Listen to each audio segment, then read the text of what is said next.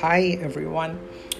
It's been quite a long time, approximately 45 days since I made my last episode or recording, and it's been a good time, though it was a time of a silence. I was able to get closer to God and learn a lot of things and note a lot of things that is happening in the world that I would be sharing with you in the days ahead. And in this episode, I just want to share with you something very, very important that we have to know and be aware of. History repeats itself, and I can back up this statement with a word of God, Ecclesiastes 1:9. What has been is what will be, and what has been done is what will be done. There is nothing new under the sun. Now, when something happens in our life, it is not something new, but repeated things happens again and again, and it is same with the world. Let me explain this how, or to say what is the thing that I want to share with you and what is the need of the hour.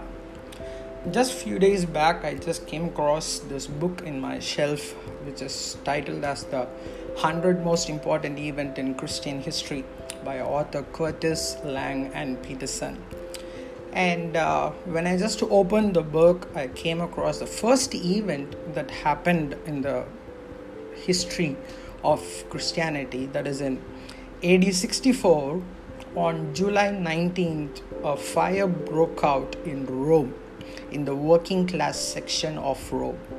And the fire was raging for 7 days, and nearly 10 of the 14 wards were destroyed. People who were living in society or in a ward or in like an apartments, something like that for our better understanding.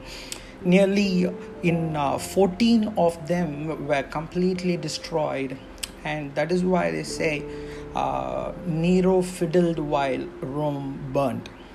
And when this city was burned and when it was being rebuilt, the book it is noted, let me read it for you.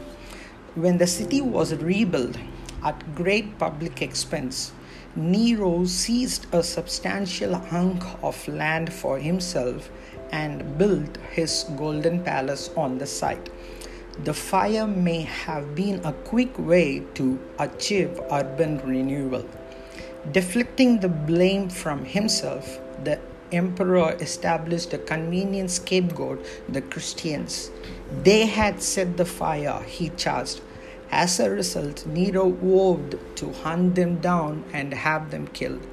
The first wave of Roman persecution lasted from shortly after the fire until Nero's death in 68 AD. With barbaric bloodthirstiness, he had Christians crucified and set afire.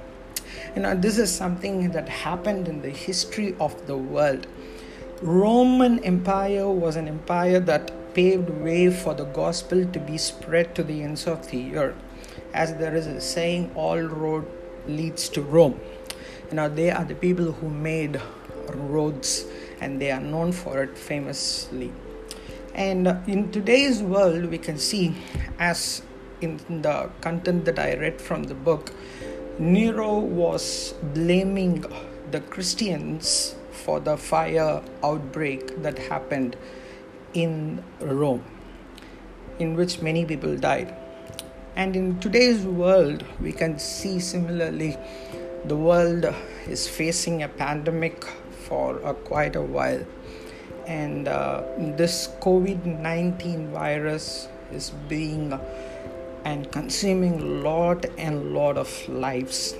Many people have lost their loved ones, their beloved ones. And my heart broke to see how people are suffering because of this virus. And in the midst of the pandemic, I could see like the leaders of the nation trying to blame somebody for this. But I would say it is not a time to blame each other, but leave the past and walk towards a bright future.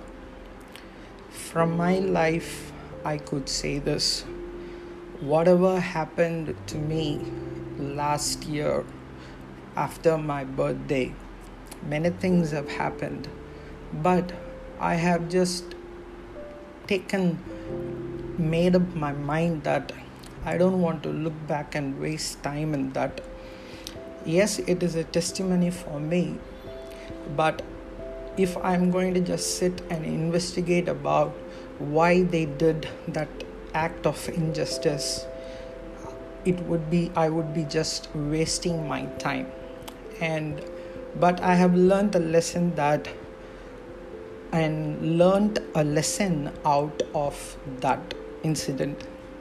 And so in the similar way, out of this incident that has happened and caused such a pandemic in the world, I would say everyone's birth country is their motherland. We are born in a place with a purpose. I believe that for sure. If God would want us to be born in America, for sure He could make it possible for us. And I don't mean to say like going from here and settling in another country is wrong, but whatever place or wherever God has placed us and wherever we are citizens of God. And we should always be clear about one thing, that we should never run after money, but we should run after God alone.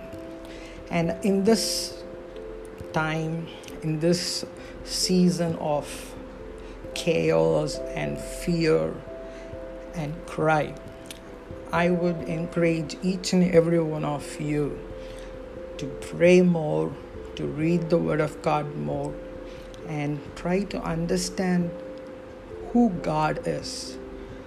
I believe according to Ecclesiastes 3:11, it beautifully says, in His time He has made everything appropriate. He has also put eternity in their hearts, but man cannot discover the work God has done from beginning to end. So I believe everything that has happened and that is going to happen has been predestined, or the sketch has been laid out, and we are just walking day by day, seeing what God has done. Today I am now sitting in my room and I am making this recording for you to listen, and this was also a pre-plan of God. And God is one, and God is spirit, and where the Spirit of God is, there is deliverance. And we should always know about and be aware about one thing, that is, we live in a world that is a battleground, a battle between good and evil. It is our choice to choose evil or good. But let me promise you, those who choose good will never be put to shame. And surely God will be with them and strengthen them. And I am a witness for it. And I have decided that from today on, I am going to just move forward and no turning back ever. Today morning, I had a wonderful conversation with one of my friend, or I could say a brother, who has seen me from in my very, very young age. He told me this: the cherub, when God commands it, it just does what God says. It doesn't ask God any questions or anything. It just obeys. So I believe whatever God has set ahead for me, that is my destiny. And all of us, we have a destiny.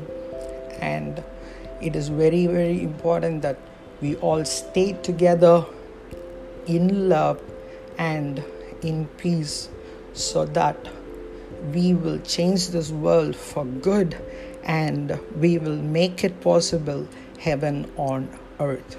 Because I believe Jesus came to this world with a message of love, and when he left this world, he left his priceless, greatest treasure on this earth, that is his peace. Without love, there is no peace. And if we just have experienced the love of God and not peace, we are fooling ourselves. So I pray that, and I encourage you to pray and ask God for peace in this world, so that his name will be glorified. All glory and honor to Jesus alone forever and ever. Amen.